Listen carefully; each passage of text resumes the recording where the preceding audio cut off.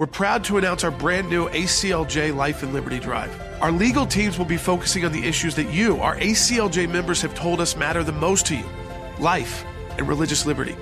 Join the ACLJ in the fight to keep America free. Welcome to The Christian Outlook, the weekly radio program that sorts through the issues in our fast-changing world in a way that honors your Christian faith. Brought to you in partnership with our sponsor, the Pepperdine Graduate School of Public Policy. This week, with Russia's war on Ukraine in the news, we'll look at the news you're not hearing. Here's an apartment complex littered with shrapnel. Here we are right in front of that, sharing the gospel, playing with the children, and it was like nothing had happened. We'll hear from Greg Laurie on the devastation from the fire that destroyed the city of Lahaina on Maui. People were running just to escape this rapidly moving fire. Plus, a win in the courts for those who argued that black unborn lives matter. The government's not allowed to pick and choose which sides of the public debate to weigh in on. And why it matters so much. Government officials are consistently picking the side that they agree with and then censoring the other side from speaking at all. I'm Scott Furrow. It's great to be with you today. I'm the host of the Pastor Scott Show, heard Monday through Friday throughout the LA and San Diego areas of Southern California.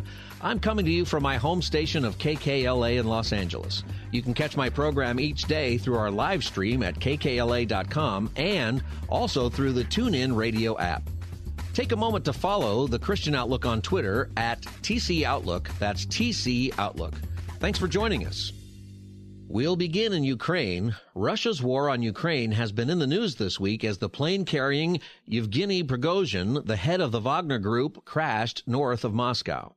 We're going to look at some of what is going on in the region that you have more than likely not heard much about. That is, the Christian ministry happening on the ground in Ukraine. Kris Stout is a leader with the Word of Life ministry. He was a guest of Bill Bunkley on Faith Talk WTBN in Tampa. Now, a lot of people would say, wait a minute, he went to the Ukraine and he went to Lebanon. You know, a lot of people just don't do that. Tell us how that all worked out. Yeah, that was a bit of a crazy trip for me, even as he travels a lot. Basically flew into Warsaw, and after flying into Warsaw, got over to the train station in downtown Warsaw in Poland, and then took another train 18 hours to Kyiv. Then to grab a quick shower, jump in a car and a van with our leaders there in Ukraine. And then we drove another 5 hours up to Kharkiv to see what was going on there with our youth camps. So it was a great trip. Well, let's focus on Ukraine first, because even in the last few days while you were there, unfortunately, the conflict in the Ukraine is not military against military. I mean, it is using rockets, using drones, and the Russians are basically targeting civilian facilities. But what happened while you're there? Did you happen to hear any cruise missiles go over or drones or anything? What was your experience? No, but we were working in two different areas, working with children and teenagers. And, you know, it was a bit surreal for me we're right in the middle of an apartment complex, and I have videos. I look, and we're doing a tug of war in the middle of the park right there, and I turn around, and here's an apartment complex with, littered with shrapnel. Here we are right in front of that complex, sharing the gospel, playing with the children, and it was like nothing had happened. It was pretty amazing. So now, how are these kids, like, God forbid, praise the Lord, didn't happen, but let's say you're in the middle of a Bible study in this park, in this square. What was the game plan if you heard or got a warning? What were you going to do? What was the deal? Yeah, that's a great question. They've kind of incorporated as part of their daily life. I mean, that's what's amazing about the Ukrainian people is the spirit. They're out walking around, and we heard the sirens go off several times. And first one's unnerving, right? Yeah, first one's a little unnerving, and I even heard them in the middle of the night. And it just means that there's something in the air somewhere. But really right now, the intelligence was we were fine where we were. We're not in the east where most of the conflict is happening. But I've just found that, the people, they've really kind of incorporated as part of their daily life. They've just decided to move on. And yet it's always in the back of their minds, right? That unnerving, hey, we might need to head to a shelter. We might need to head to our basement. But fortunately, where we were at this time, we weren't right on the front lines, but we were in a place that had been previously occupied that was now taken back over by Ukraine. So we felt pretty safe. But these kids that lived through it, though, it was impressive. When I think about pre-war Ukraine, I know for so many years there were so many orphan children. Tell us about the kids who are seeing unspeakable things, and any idea of what's happening with some of these kids that were all alone in the orphanages. Oh, goodness. Well, we actually helped one orphanage move their entire group over to our site in Poland. We got them on buses. We took them and then took care of them in the opening days of the war. So there are a lot of these orphanages through nonprofits like ourselves and others were able to evacuate these children, and then they found themselves in other homes, foster-type homes. I think a lot went to Poland. A ton. So Word of Life, we have a ministry center outside of Warsaw. And so we basically, in those first weeks of the war, just our team alone transported about 3,000 people out of war areas to get them to either Western Ukraine, get them into Poland, get them into Hungary, Romania, Czech Republic. And we housed a lot of them right there at our places, including some of these orphans. Yeah. Wow. Let's get back to Ukraine, and let's get back to where you were. And one of the reasons why you were there is now kind of like living in Israel, looking at building a bomb shelter so that when your missionaries are doing their missionary work, sirens go off. Maybe in a year or so, you'll have somewhere to run to. Tell us about that, because this is just new pages of ministry for Word of Life. Yeah, we've never built a bomb shelter before. We build youth camps. We have youth camps all around the world. And it's really not as much for our missionaries, but the government of Ukraine now is requiring that if you're going to have kids under 18 years old on your property, then you have to have a bomb shelter for them to go into. Everyone else is kind of optional. And so since we're a youth ministry, we have probably one of the largest youth camps in the country. We are now raising the money, about to build a bomb shelter, trying to get it done, the concrete done before the winter sets in. And then we're going to kind of utilize that and actually build a multi-purpose kind of gymnasium type thing on top of it as well, because we don't have any place really to do anything in inclement weather. So it's going to be both a bomb shelter and a gymnasium at the same time, if you can imagine. But it's just a new reality that we're living in there. It's pretty wild. The devastation and horrors of what happened in the city of Lahaina on the island of Maui will continue to unfold in the days and weeks to come. Greg Laurie is a voice of A New Beginning, a radio program heard by many of you every weekday. Harvest, the church that he leads, has a sister church on Maui. That church, mercifully, was preserved in the recent fire. He was a guest on my program. Downtown Lahaina, most people that go to Maui end up in Lahaina. It's this old, beautiful, charming little town. Goes back to the times when they did whaling there, whaling village, and they have like a little home that was the home of the first missionary, and all these little surf stores and fun little places to eat. And a fire hit it, and literally it's all gone. The entire town burned down, and this fire spread so rapidly. And I would add that these are really old wooden structures, some going back to the early 1900s, others built in the 70s, but they're a bunch of wood structures, and it was like a tinderbox. And that fire spread so rapidly, people were running like they were going into the ocean just to escape this rapidly moving fire. But right now, we expect to start our efforts to help these people rebuild their community. In looking at the before and after pictures, I've just been blown away at how fast this happened. And it's just devastating. And, I think you're on an island, you're so separate anyway. Trucks can't just drive there with relief. No. This is going to be complicated.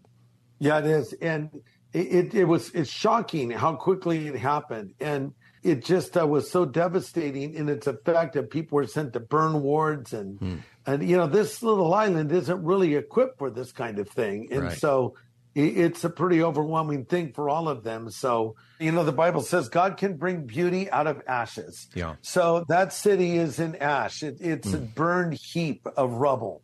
And we're praying that we can shine the light of Jesus, bring the hope of the gospel, the message of Jesus Christ to people maybe who have never heard it before, and do all that we can to continue to represent Jesus in this island paradise.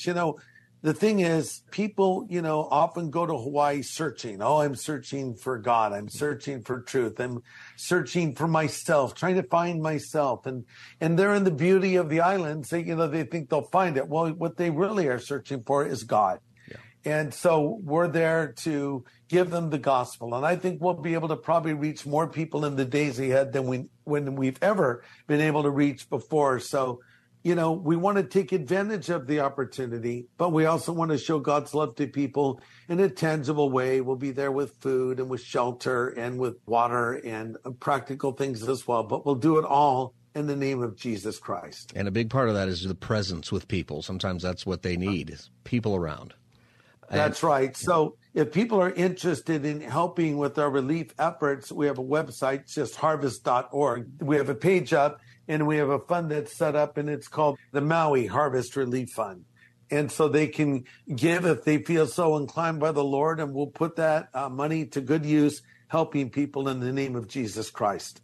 There's going to be a great need, so I encourage people to go to harvest.org, and if you want to give, this is a great way to do it if you want to support. And there's going to be a long-time need, long after this leaves the news. That's something that happens with these things, Greg, is it's on the news for a couple of days, and then we're on to something else, but the need remains. Yeah, I think people, when they think Hawaii, it's like, oh, it must be hard living in Hawaii. Hawaii is just a place like any other place. It's a beautiful place, granted.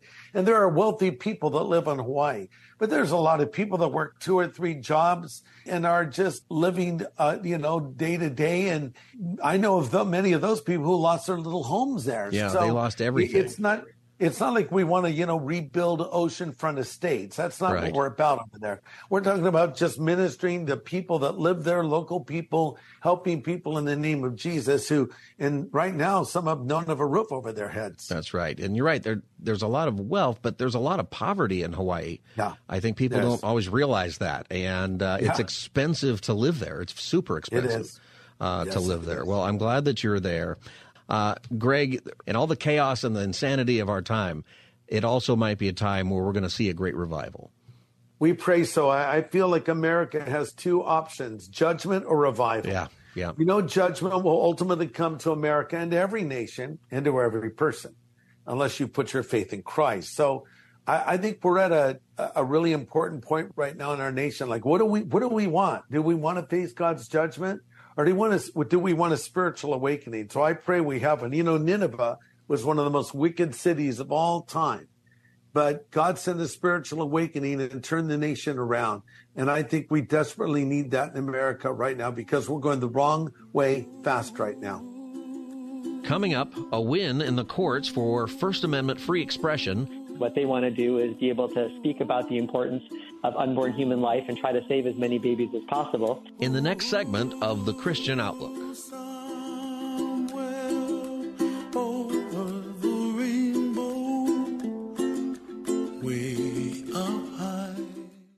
As the Pepperdine Graduate School of Public Policy celebrates our 25th anniversary year, please watch our new promotional video based on Ronald Reagan's 1976 radio address, Shaping the World for 100 Years to Come, on our Pepperdine SPP YouTube channel. And if you know someone who's thinking about graduate school this fall, we welcome applications at publicpolicy.pepperdine.edu. That's publicpolicy.pepperdine.edu. Attention, your withdrawal has been denied by the U.S. government. Picture a world where your every purchase is monitored, tracked, and controlled by those in power to suppress the freedoms of those they see fit. Hi, my name is Jason Hansen. I'm a former CIA officer and New York Times bestselling author. And right now, I've become very focused on the impending rollout of the central bank digital currency. This is not a work of fiction. It's a terrifying reality looming on the horizon. But there is a bit of good news. I've partnered with Advantage Gold to offer you a solution. They are specialists in converting your traditional assets, like those inside an IRA or 401k, into tangible assets such as physical gold and silver. Don't allow your money to be controlled. Claim your free gold protection kit from Advantage Gold. Call 800-900-8000. That's 800-900-8000. Attention, your withdrawal has been denied by the U.S. government. Picture a world where your every purchase is monitored, tracked, and controlled by those in power to suppress the freedoms of those they see fit. Hi, My name is Jason Hanson. I'm a former CIA officer and New York Times bestselling author. And right now, I've become very focused on the impending rollout of the central bank digital currency. This is not a work of fiction. It's a terrifying reality looming on the horizon. But there is a bit of good news. I've partnered with Advantage Gold to offer you a solution. They are specialists in converting your traditional assets, like those inside an IRA or 401k, into tangible assets such as physical gold and silver. Don't allow your money to be controlled. Claim your free gold protection kit from Advantage Gold. Call 800-900-8000. That's 800-900-8000. Welcome back to the Christian Outlook. I'm Scott Furrow, host of the Pastor Scott Show. The D.C. District Court has, on August the 15th, released a decision strengthening and upholding First Amendment free expression. For context, I'm going to take you back just a bit to the summer of 2020. I'll let Georgene Rice pick up for more details on the context in her conversation with John Bursch of Alliance Defending Freedom from their conversation on KPDQ in Portland. Well, during the summer of 2020, the nation's capital city didn't just allow Black Lives Matter protesters to spray paint public property with their message. D.C. Mayor Bowser, she actively joined the protests. She directed staff to paint words, Black Lives Matter, on the street across from the White House, rebranding a section as Black Lives Matter Plaza. The District of Columbia took sides in an active political debate. They joined ranks with a message that rioters proclaimed as they broke glass, they looted stores, they started fires, and they put other citizens' lives in danger. At least 26 people died in the mayhem. Well, meanwhile, a group of pro-life protesters decided to spread their own related message. They aimed to write Black Preborn Lives Matter on the sidewalk, and they asked the D.C. government for a permit to paint or chalk the message on the street or sidewalk. Well, after obtaining verbal consent from a police officer ahead of time, they referring to the Frederick Douglass Foundation and Students for Life of America, they asked police officers at a rally if they could chalk their message on the sidewalk. They refused. When they proceeded to tag the sidewalk anyway, police arrested them. Well, did I give a fair characterization of what happened back in 2020 and kind of the crux of the challenge that's currently being lodged against this practice?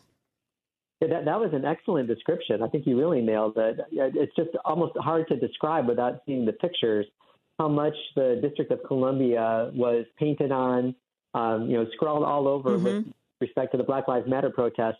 And then you just had this tiny little group putting chalk on the sidewalk, something that would have washed away in the next rain.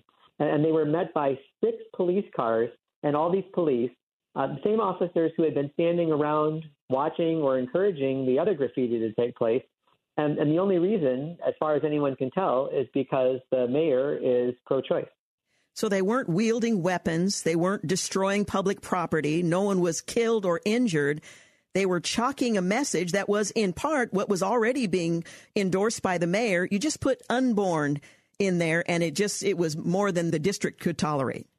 They wouldn't take that. And as we all know intuitively, the First Amendment's free speech clause prohibits that kind of viewpoint discrimination. The government's not allowed to pick and choose which sides of a public debate to weigh in on and then silence the other side. And that's exactly what happened here. But when we filed the lawsuit on behalf of the Frederick Douglass Foundation and Students for Life of America, the defense was that the Black Lives Matter protests had happened spontaneously, and the Students for Life and Frederick Douglass Foundation folks had asked for permission, and therefore the situations weren't comparable. And so it didn't matter that the city had taken different viewpoints. The asking for permission made all the difference. And the federal district court judge who heard that argument agreed with it and threw the case out, unbelievably. Wow. But we went up to the D.C. Circuit Court of Appeals, which is one of our federal courts of appeals, and it has jurisdiction, obviously, over the federal district court for the district. And a panel that was mixed appointees from Republican and Democrat presidents agreed unanimously that the trial court had gotten it wrong, that this was viewpoint discrimination, and they reinstated the case. It really is breathtaking. I will grant them that there was a significant difference in the case. On the one hand, there was a respectful approach to government authorities requesting permission to take a small section of the city and pin a message that was consistent with, or wasn't inconsistent with, the Black Lives Matter sentiment. And those who spontaneously decided to disrupt civil society, they were not only allowed to do so, but the mayor embraced it and actively joined in the protest as well. It really is breathtaking. Yeah, it is. And yet we're seeing this type of viewpoint discrimination taking place all across the country, especially on college campuses. That's where the bulk of our cases are, where administrators will allow a liberal speaker to come in and speak on any topic they want without restriction. But if a conservative student group wants someone to come in and talk about religion or capitalism or things like that, then they're told that that's going to be controversial, and so they have to pay hundreds of dollars in security fees for costs that they can't afford, or that speaker will be shunted off to a portion of campus where very few people can attend, or there'll be massive protests and security won't act to allow the speaker to present their message at all. You see the same thing with speech zones and prior permissions. It's really a terrible deterioration in what used to be the public marketplace of ideas in the United States, where everybody was allowed to talk about an issue from their perspective. People could listen to it and decide for themselves what was true. Now government officials and university officials are consistently picking the side that they agree with and then censoring the other side from speaking at all. Well, the lower court's decision has been reversed, and the judge has affirmed that the district did discriminate on the basis of viewpoint in the selective enforcement of its defacement ordinance. What happens next? Our hope is that we'll just be able to settle the case, get them to agree that they won't do this again in the future, and everybody can move on their way. I mean, Frederick Douglass Foundation and Students for Life of America are not in the business of litigating cases in court. What they want to do is be able to speak about the importance of unborn human life and try to save as many babies as possible, particularly in the case of the Frederick Douglass Foundation, to make that message heard loud and clear within the Black community, where a enormously disproportionate number of abortions take place, going all the way back to Margaret Sanger and her eugenics movement, which is the reason we have a disproportionate number of Planned Parenthood clinics in Black neighborhoods.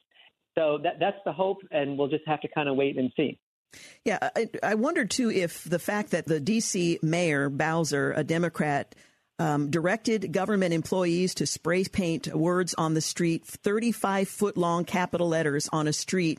If that was addressed at all, is it appropriate for the district official to engage public servants in that kind of activity while at the same time forbidding others with a different message, although not necessarily conflicting message, to have an opportunity to speak? Yeah, and the problem really was that she didn't allow the complimentary view. Yeah. Because governments speak all the time, and they can take views. Government officials can do that.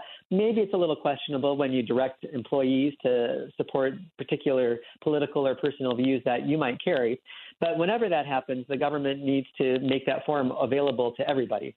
So if they're going to have an ordinance that says you can't put graffiti on city streets or city buildings, then it needs to be enforced against everybody.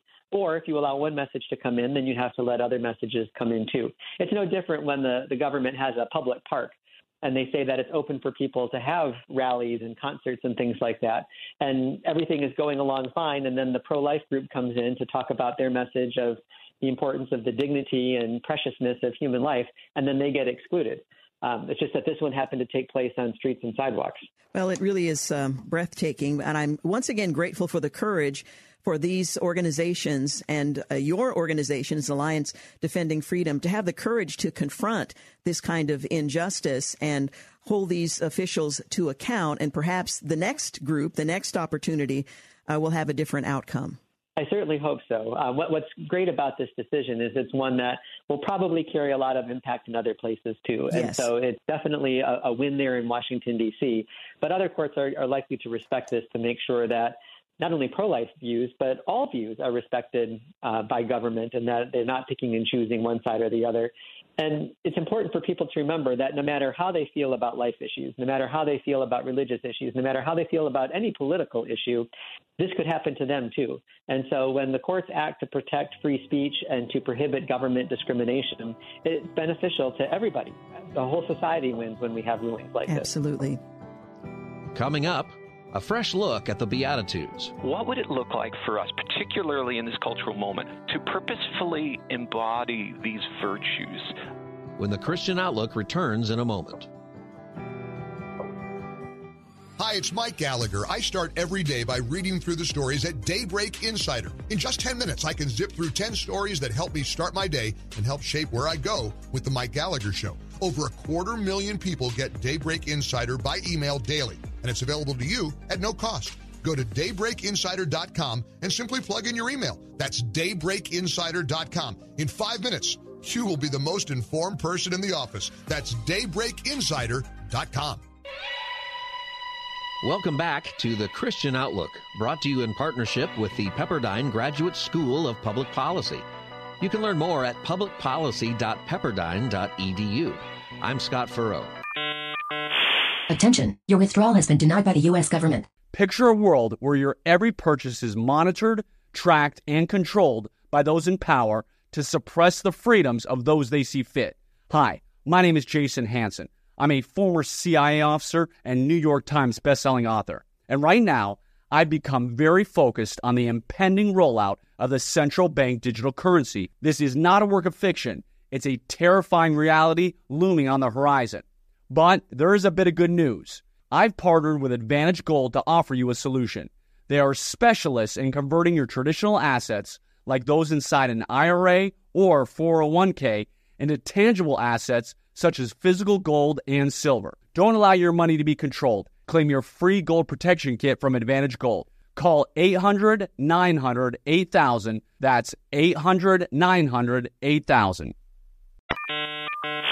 Attention, your withdrawal has been denied by the U.S. government. Picture a world where your every purchase is monitored, tracked, and controlled by those in power to suppress the freedoms of those they see fit. Hi, my name is Jason Hansen. I'm a former CIA officer and New York Times bestselling author. And right now, I've become very focused on the impending rollout of the central bank digital currency. This is not a work of fiction. It's a terrifying reality looming on the horizon. But there is a bit of good news. I've partnered with Advantage Gold to offer you a solution. They are specialists in converting your traditional assets, like those inside an IRA or 401k, into tangible assets such as physical gold and silver. Don't allow your money to be controlled. Claim your free gold protection kit from Advantage Gold. Call 800-900-8000. That's 800-900-8000. Blessed are the poor in spirit, for theirs is the kingdom of heaven. And that begins Christ's Sermon on the Mount in Matthew chapter 5, and thus begins the Beatitudes, where Christ preaches a sort of upside-down kingdom. That's the title of Kris Castaldo's book. The pastor of New Covenant Church in Naperville, Illinois, was a guest of Aubrey Sampson and Brian Fromm, hosts of The Common Good on AM 1160, Hope for Your Life in Chicago. Kris, for the Christian who is thinking about the Beatitudes, maybe for the first time, you've obviously titled this book, The Upside Down Kingdom. Unpack that in relation to the Beatitudes for us. Yeah, there's a counterintuitive turn in the Beatitudes. We expect our Christian life so often to be one movement of improvement, better every day in every way. That's how I thought as a new Christian. You know, I had the Bible, the Holy Spirit lived within me, I have the church around me, and so life should be pretty good. But then it's not very long before we find ourselves in some crisis, in some crucible, and we say, where are you, Lord? And the Beatitudes provides an answer to that question. It's in those places of suffering, when we're over our skis and bereft of resources, that we find the presence of Jesus in the most intimate way. Yeah. And so I think one of the gifts that the Beatitudes gives us is it allows us to be honest about life's suffering and see it not as an example of infidelity. I mean, we sin, of course, and we need to own that. But very often it's our humanity, it's our brokenness that brings us into that place. And that's where the Lord manifests his presence to us. Yeah. Let's talk specifics. There might be some people listening who are not very familiar with the Beatitudes. So what is some of the upside down? Maybe there are chapters that you do. Maybe what are some of the upside down things in this culture that we see in the Beatitudes? Yeah, I mean, if we look around us now, we live in a cancel culture. People are outraged. any form of media imposes that spirit upon you, how do we respond to that as Christians? Jesus says, blessed are the peacemakers. Blessed are the meek. And so rather than pulling the pin out of the rhetorical hand grenade and lobbing it over the fence, what would it look like for us, particularly in this cultural moment, particularly as we approach another election year, to purposefully embody these virtues of gentleness? Now, to be clear, there's some things that should cause us to be angry. These scammers who prey upon elderly people, those who hurt children. We should be outraged. The problem, though, is when that becomes the normal mode of operation. And we're bitter, you see. And there's everything now about media that is forcing us into that mold. That's right. Beatitudes is the corrective to that. Oh, beautiful. And Kris, who did you write this book for? Is this primarily for people who are teaching the Word of God? Is this for small group leaders? Is this for everybody? Tell us about your audience. As I was writing it, I was thinking of particular people in our church. I'm thinking of Dave, who just lost his wife, Barb, and he's in grief. What does it mean to mourn? There's some intractable situations of suffering when a loved one dies or we receive a terminal diagnosis. And we say, where are you, Lord? It's in those moments that we need the promise of God, that his comfort, that he's with us. And so, I'm thinking of the people I serve, the anxiety and depression, and even in some cases suicide ideation that people wrestle with. Somewhere I quote Michel de Montaigne, the French philosopher, who said, "My life has been full of terrible misfortune, most of which has never happened." It's this idea of a constant fear of catastrophe. That's where we live. And so I had regular people in mind as I thought about the way in which the Beatitudes provides comfort and hope to those situations.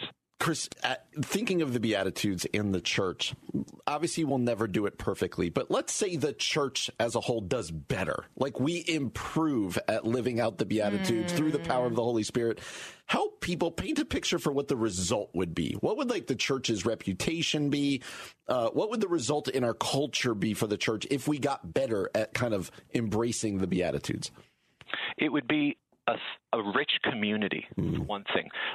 It's no secret that Bonhoeffer used the Sermon on the Mount, particularly the Beatitudes, when he established his confessing church seminary in Finkelwalde.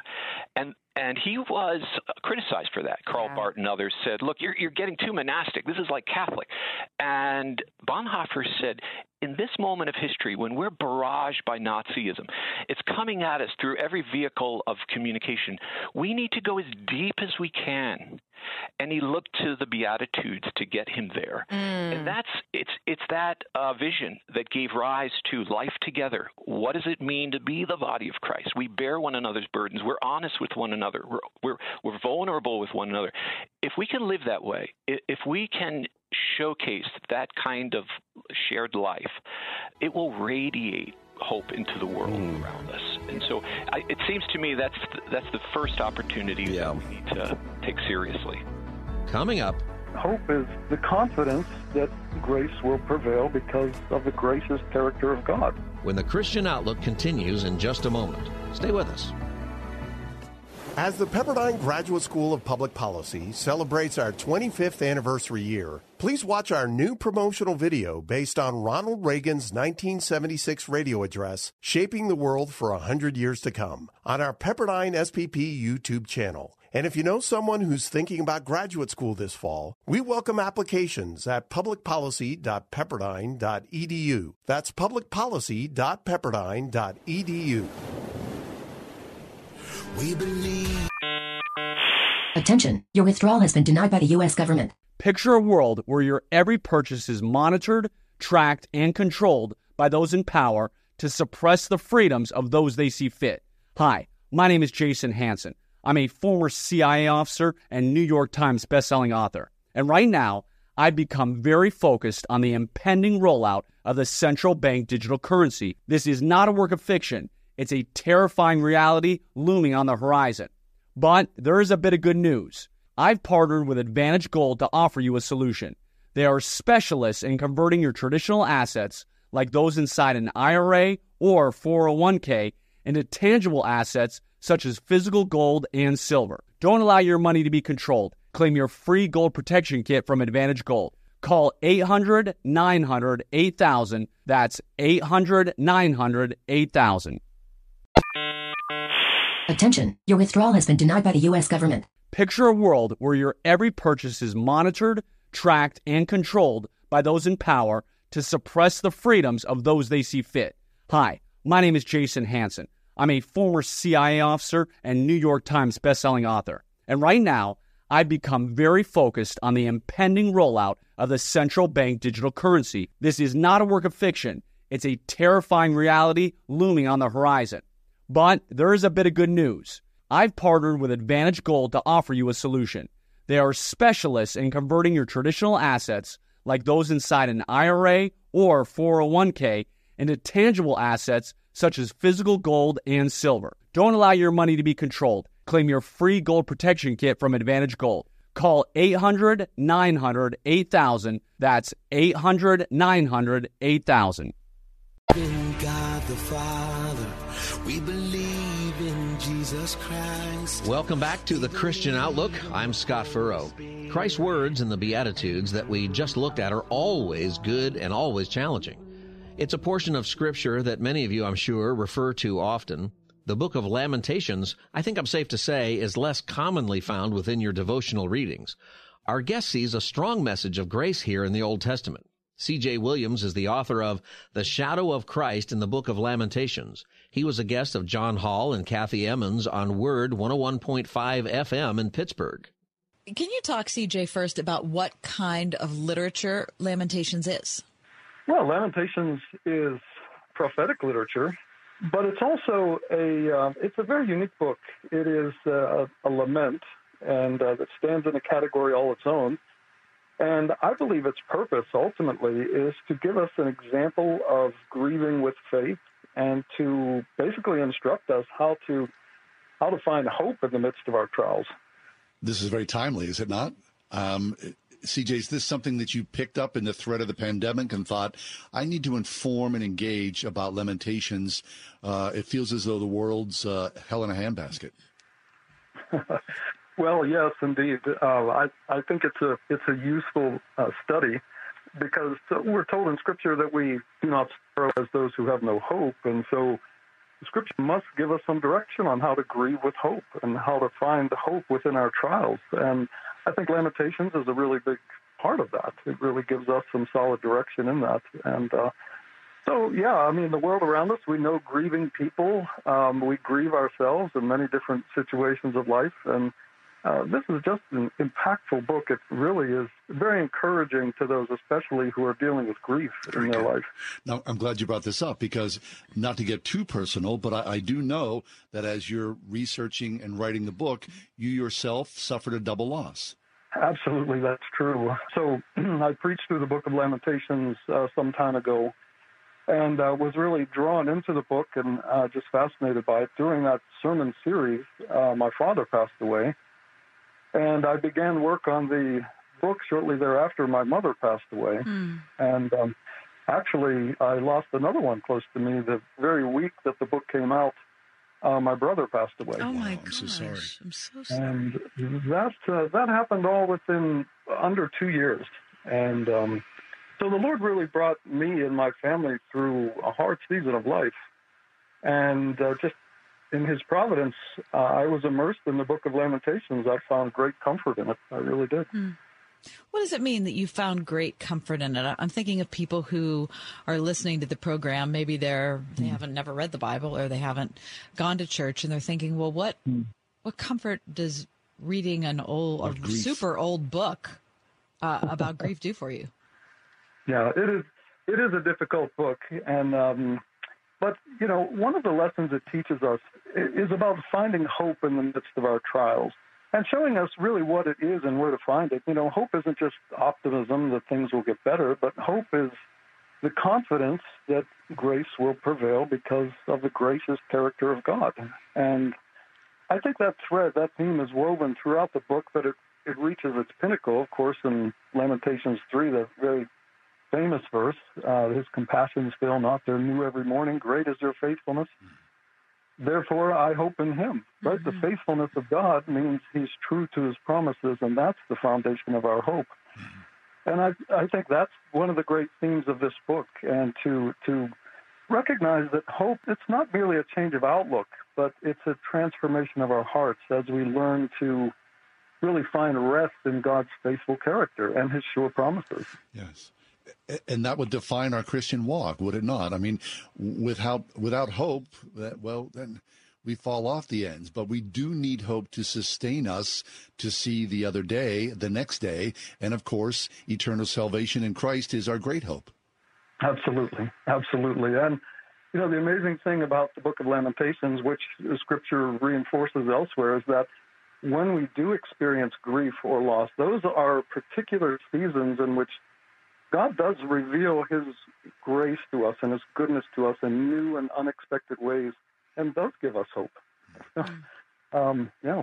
But CJ, so what you just told us about the loss of your parents and your brother, deeply intimate, as you're going through the Book of Lamentations and writing The Shadow of Christ, it had to give you strength to know that so many others have gone before you, and there on the page is the strength that was necessary for these deep periods of mourning, which I'm sure you're still going through. Absolutely. That we're reassured that we're not alone in the experience of grief and hardship in this world. And sometimes we isolate ourselves and we feel like we are alone. Yeah. But to recognize that believers go through this, all people go through this, and the Lord ministers to our hearts in these situations in very particular ways, and we have one another to reach out to, to find that support that we have in others of like-minded of faith and like precious faith. We have each other, and I think this book brings that out as well. That we do not feel alone, but we have great resources in God's grace and in God's people. Mm-hmm. CJ, you mentioned that it's a difficult book. There are some books in the scriptures that are more straightforward than this. What's the value in kind of making your way through a hard book? I think a lot of people now, if you didn't, have a liberal arts education, I had a literature focus when I was in college, so I had to make my way through hard books. But a lot of people now don't have to do that. So what's the value in it? And do you think it's worth it for the average person?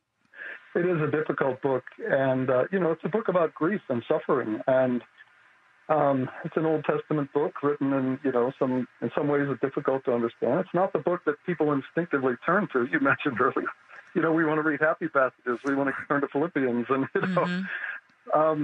but this book is a real gem, and it's one of those books that I think a lot of people have a lot of room left to rediscover. And it really presents the gospel in just a profound way. And it's so rewarding to dig into a book like this that maybe you haven't ever read, or maybe only read once and just sort of shrugged your shoulders and said, I don't know what that's about. But to really pause and to give it some time, this is maybe to a lot of people an undiscovered treasure. And it's so rewarding because it's a book like no other, and I think it provides such a very specific need to the believer when it speaks about grief and how to grieve with hope. And we need to hear that. We need to hear that at several points in our lives. We will find ourselves in that place of suffering, loss, and grief. Coming up, grieving. I think grief is important. I think grief is valuable. I think there is benefit to experiencing what God has let us experience. When the Christian Outlook returns in a moment. Hey, everybody, Greg Laurie from A New Beginning. Did you know that more than 80 million Americans depend on AM radio for conversation, news, weather reports? Many of those AM stations carry the Word of God. Well, listen, there's a new bill in Congress that would ensure AM radio remains in cars, because when cell and internet services are down, this free service could be your only access to vital communication. Visit dependonam.com. Welcome back to the Christian Outlook. I'm Scott Furrow. Grieving, mourning, suffering, and loss, of the sort that the Book of Lamentations dealt with in our last segment, is not the most popular sort of Christian content today. But death and grieving are a part of the Christian life, and you and I and those within our circles will face it. We may not like to think about it, but we will face it. Mike Nappa is the author of Reflections for the Grieving Soul, Meditations and Scripture for Finding a Hope After Loss. He was a guest of Bill Bunkley. So I've lost mom, dad, my brother, loved ones, and some people will think, well, you know what? Yeah, I know I got to grieve. Let me go. Let me get the funeral done, and I'm going to get back to my life. And the next thing you know, they're taking a trip or doing this, that, and the other, and they're running from just dealing with the grieving process. Talk about that dynamic. Yeah, we're in a society and a culture that is uncomfortable with the idea of grief. I went to a doctor about 3 years after Amy passed away. I went to a doctor just for an annual physical. And, nowadays they ask you those questions all about your emotional health. How are you feeling about this? How are you feeling like that? And at one point I said, well, I still feel sorrow because my wife passed away from cancer 3 years ago. And she's like, well, why is that? I was like, well, because I was married to my wife for 30 years, and I loved her. And she said, well, what you need is electroshock therapy. You need to get that out of your head.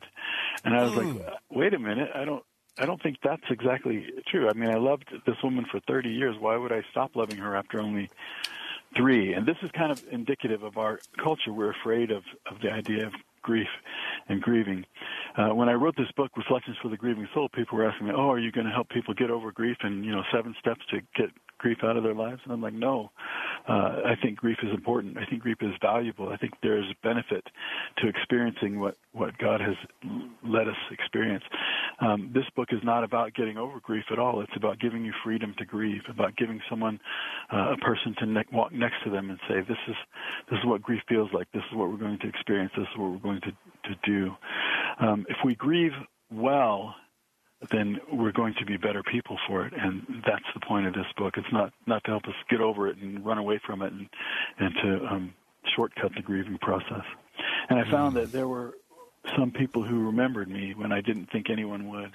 I have a friend named Eddie, and he called me one day during that first year, and he said, here's the thing. Look, I'm not going to let you just sit in your house and cry the rest of your life away. So it's okay that you feel sad, but we're still going to go out and go to the movies. So we started going to the movies once a month, every month, just to get me out of the house.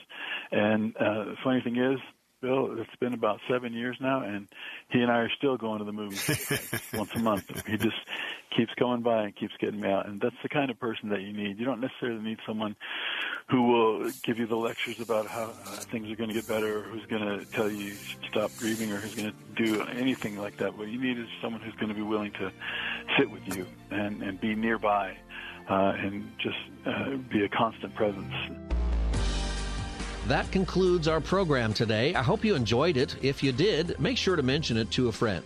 Find this episode at ChristianOutlook.com. While you're there, take a moment to subscribe to our podcast. Our program has been brought to you in part through our partnership with the Pepperdine Graduate School of Public Policy. For executive producer Russell Shubin and producers David Pouchon and Wilbert Flores, I'm Scott Furrow. Join us again next time for The Christian Outlook. She expected the world, but it flew away from her reach. So she ran away in her sleep and dreamed of paradise.